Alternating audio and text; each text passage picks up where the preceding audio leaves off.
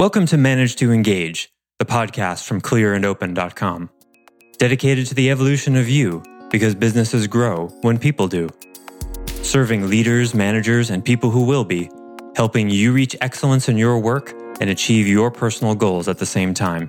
Sign up for the free course at clearandopen.com. What if you lived your life from the perspective that actually anything you wanted was really possible, rather than the normal sort of middle class, beaten down, this is the way it is, I can't ever change anything? What if one day you could have your biggest dream and all it took was for you to reject the current normal that you're in? Hi, it's Joseph, and thanks for tuning in to Manage to Engage, the podcast from clearandopen.com. Over the past few episodes, we've examined what's quote-unquote normal in our lives. For many of us, normal is chronic overwhelm, emotional conflict, or physical discomfort. And the only reason we accept that reality, a normal we don't even like, is that we're even more terrified of change than we are uncomfortable. Today, we're going to start making change happen in spite of our fear. And it all begins with both accepting and rejecting where we are right now. Sound like a contradiction? It isn't. Keep listening. I offer weekly member webcasts, online courses, and mentorship at clearandopen.com because it's my truth that with the right tools, anyone can eliminate the people, money, and time problems holding them back in business. And I share parts of these webcasts and courses on this show because I want to help you too. If you're enjoying the show and learning from it, I'd love your feedback. If you're listening to the show on an Apple device, all you have to do is open up the podcast app, view the full description of this episode, and click the link to leave a rating and review for the show. Thanks so much for listening. Let's start the show.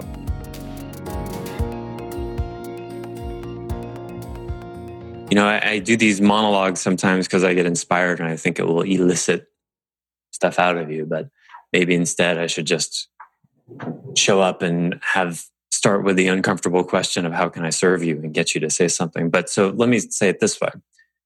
From now on, you guys, bring something you want help with.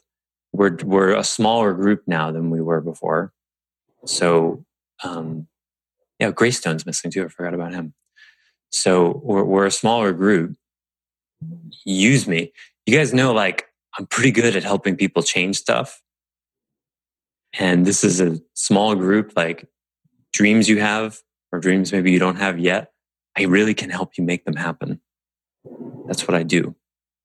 So when you're quiet, it tells me, I don't know, I start to have to make stuff up. Either everything is perfect in your life, which I know isn't true. You're telling yourself everything in your life is perfect, which I hoped you would have dropped that delusion a long time ago.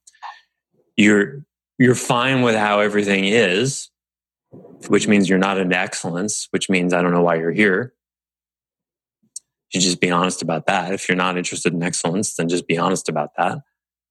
And or you're so overwhelmed that you're just getting through your day-to-day existence and you can't think about your dreams.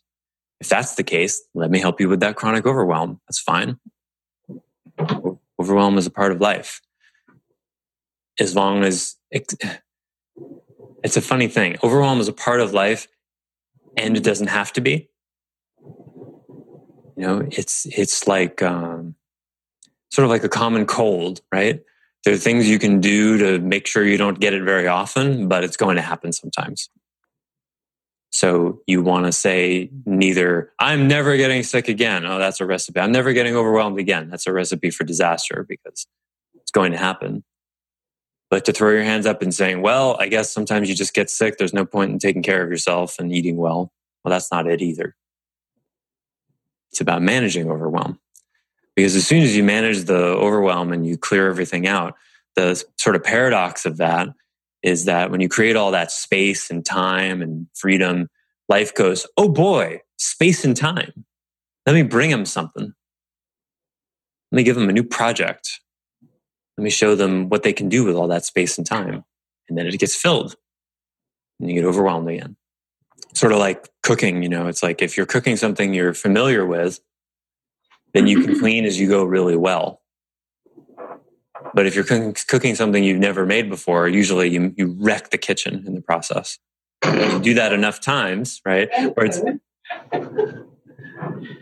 because you're distracted and it's overwhelming, right? Not true, but it's just the situation is conducive to overwhelm. And then you cook that thing a few times, you get your hands around it, then you can clean as you go suddenly, and then you get an idea, I'll cook something new. And then the kitchen is a mess again. That's how life is. As long as you don't just start thinking that a messy kitchen is normal. But some people are like that, right? Some cooks, doesn't matter whether they make eggs in the hole, they're going to make a total mess. You guys know eggs in the hole? Oh my God, I get to teach eggs in the hole? Awesome. Okay. So it's really simple. Who knows what eggs in the hole is? Also called toad in a hole. I've heard it called that. You guys don't know what eggs in a hole is? Oh my God. Okay. Is it the same thing as birds in a nest? I've never heard of that, but probably, yeah. It's eggs in the holes in bread, right? Yeah. Right. Birds in a nest. Nice. Okay. So Bill knows it. Bill, you want to describe what eggs in the hole is? No. No, go ahead. Oh man. So you put butter in a pan, melt butter in a pan, and you take two, I do too. However many pieces of bread you want, you cut holes in them, circles, the holes that are about the size of yolks. And then I toast the bread on one side in the pan. So you brown the bread on one side, turn the bread over, and then break the eggs into them, right? So the eggs are in the hole. And then you let it cook for a little while, depends on how hard you like your eggs, and then turn them over. And now you have this egg-infused piece of toast. And if you want to really, and that's awesome just on its own. Oh, and you also, of course, want to cook the holes because they won't make it to the end because you just pick them up and eat them. So you fry the holes as well. But then now you've got two pieces of bread. Now you can do some really interesting things there. You can make a sandwich with that. You can make a BLT out of two eggs in the hole pieces. You ever done that, Bill? You ever made a sandwich out of eggs in the hole? Yeah. No. That's really like, when you really need to do something good for yourself. I typically lay over hash or something. Oh, nice. Over top of it, let it ooze over. Got it. Okay, nice. I didn't even think of that. So glad this came up. Yeah. Birds in a nest. Beautiful. Well, then, because then if it's over hash browns, then it really is nest looking. I don't know why you can't get eggs in a hole in a restaurant. It's crazy. I've never heard of it in a restaurant. No, it's crazy. You should be able to get an eggs in the hole sandwich. You should be able to go to IHOP and get an eggs in the hole BLT. Not that hard. Come to Santa Barbara. We have, they make them across the street. You can get eggs in the hole? Mm-hmm. Is that what they're called there? Yeah, I have never ordered it, but I see people coming on that. It's like, I don't like them. So we got 3 minutes left, you guys. How do you want to use them? No, I was going to say, Joseph, could you come to Santa Barbara and babysit? Babysit what, your employees? No, my kid. Oh. It's hard in the mornings to wake up kids and try to my 5-year-old, my little girl.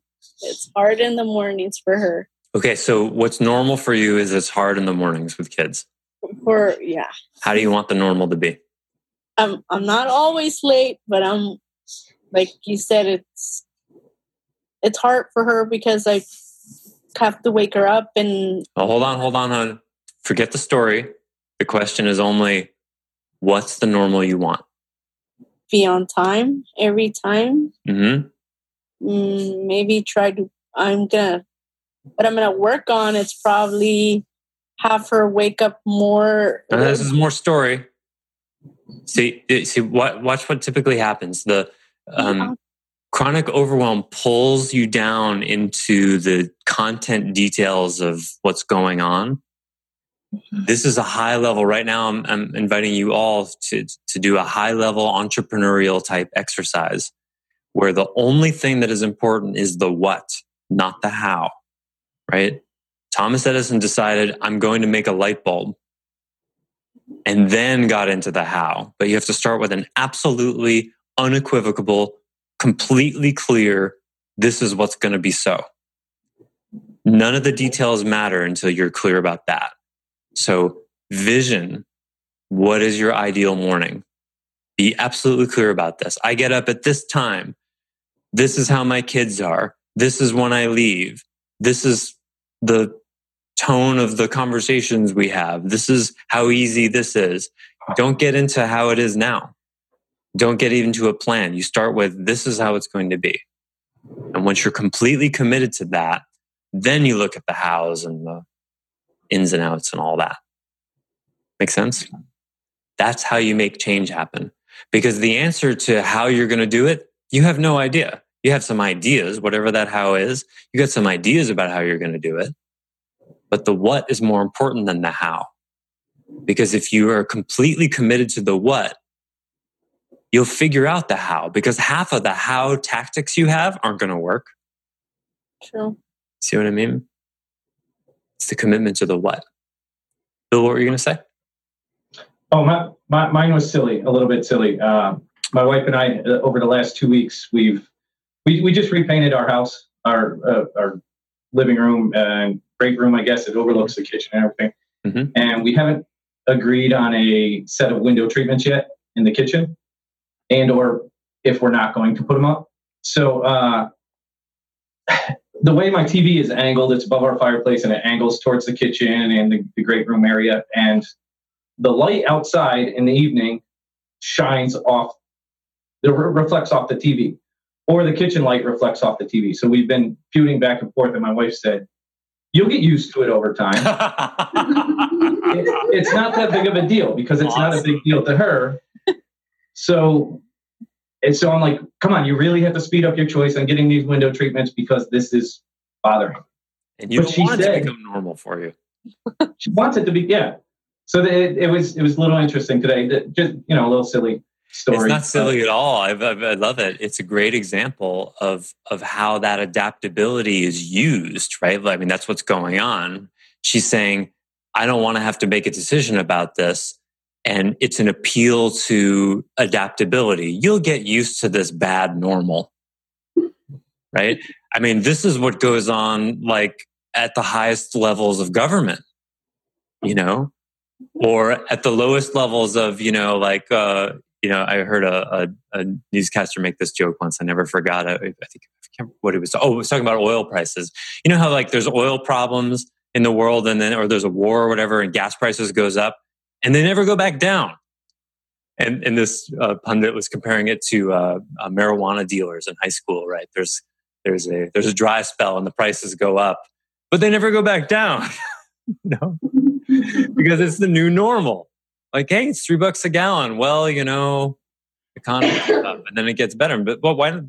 Gas has never gone back down to $1.25 a gallon like it was when I was a teenager, and it never will. Why? Because hey, the people are used to this new normal. Well, let's dip at 10 cents or so and throw them a bone, right? But when's the last time we saw gas that was $1 anything? 15 years ago. And so it becomes a powerful way to manipulate. There was a scene in House of Cards once, I remember, where Kevin Spacey's character says he's trying to manipulate someone as usual. And he says, he gets the person to consider something. And he says, a mistake that people often make is they try to get from a no to a yes, instead of trying to get from a no to a maybe. And a maybe that's the same kind of thing. It's like, it's an appeal to, well, just maybe this isn't so bad. Just try this out. I know the reflection on the TV is not too bad. Just check it out. Maybe it won't bother you in a couple of days. Okay, I'll try it, right? That's the slippery slope to suffering. And that's where most people live. What if you lived your life from the perspective that actually anything you wanted was really possible, rather than the normal sort of middle class, beaten down, this is the way it is, I can't ever change anything?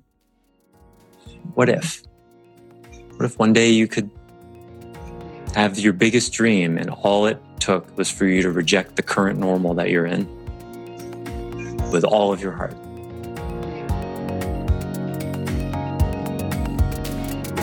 Thanks for listening to Manage to Engage, the Clear and Open podcast. Join us next week when you'll be a little bit closer to who you're destined to be. Until then, Know that Clear and Open is dedicated to the evolution of you, because businesses grow when people do. If you want to help the show grow, I'd appreciate you leaving a rating and review on iTunes. All you have to do is open the Apple Podcasts app, view the full description of the episode, and click the link to leave a rating and review. Or you can go to clearandopen.com/review, and it will bring you to the right place. If you're looking for more support on your journey, head over to clearandopen.com for even more tools, articles, and free resources. Thanks so much for listening. Bye for now.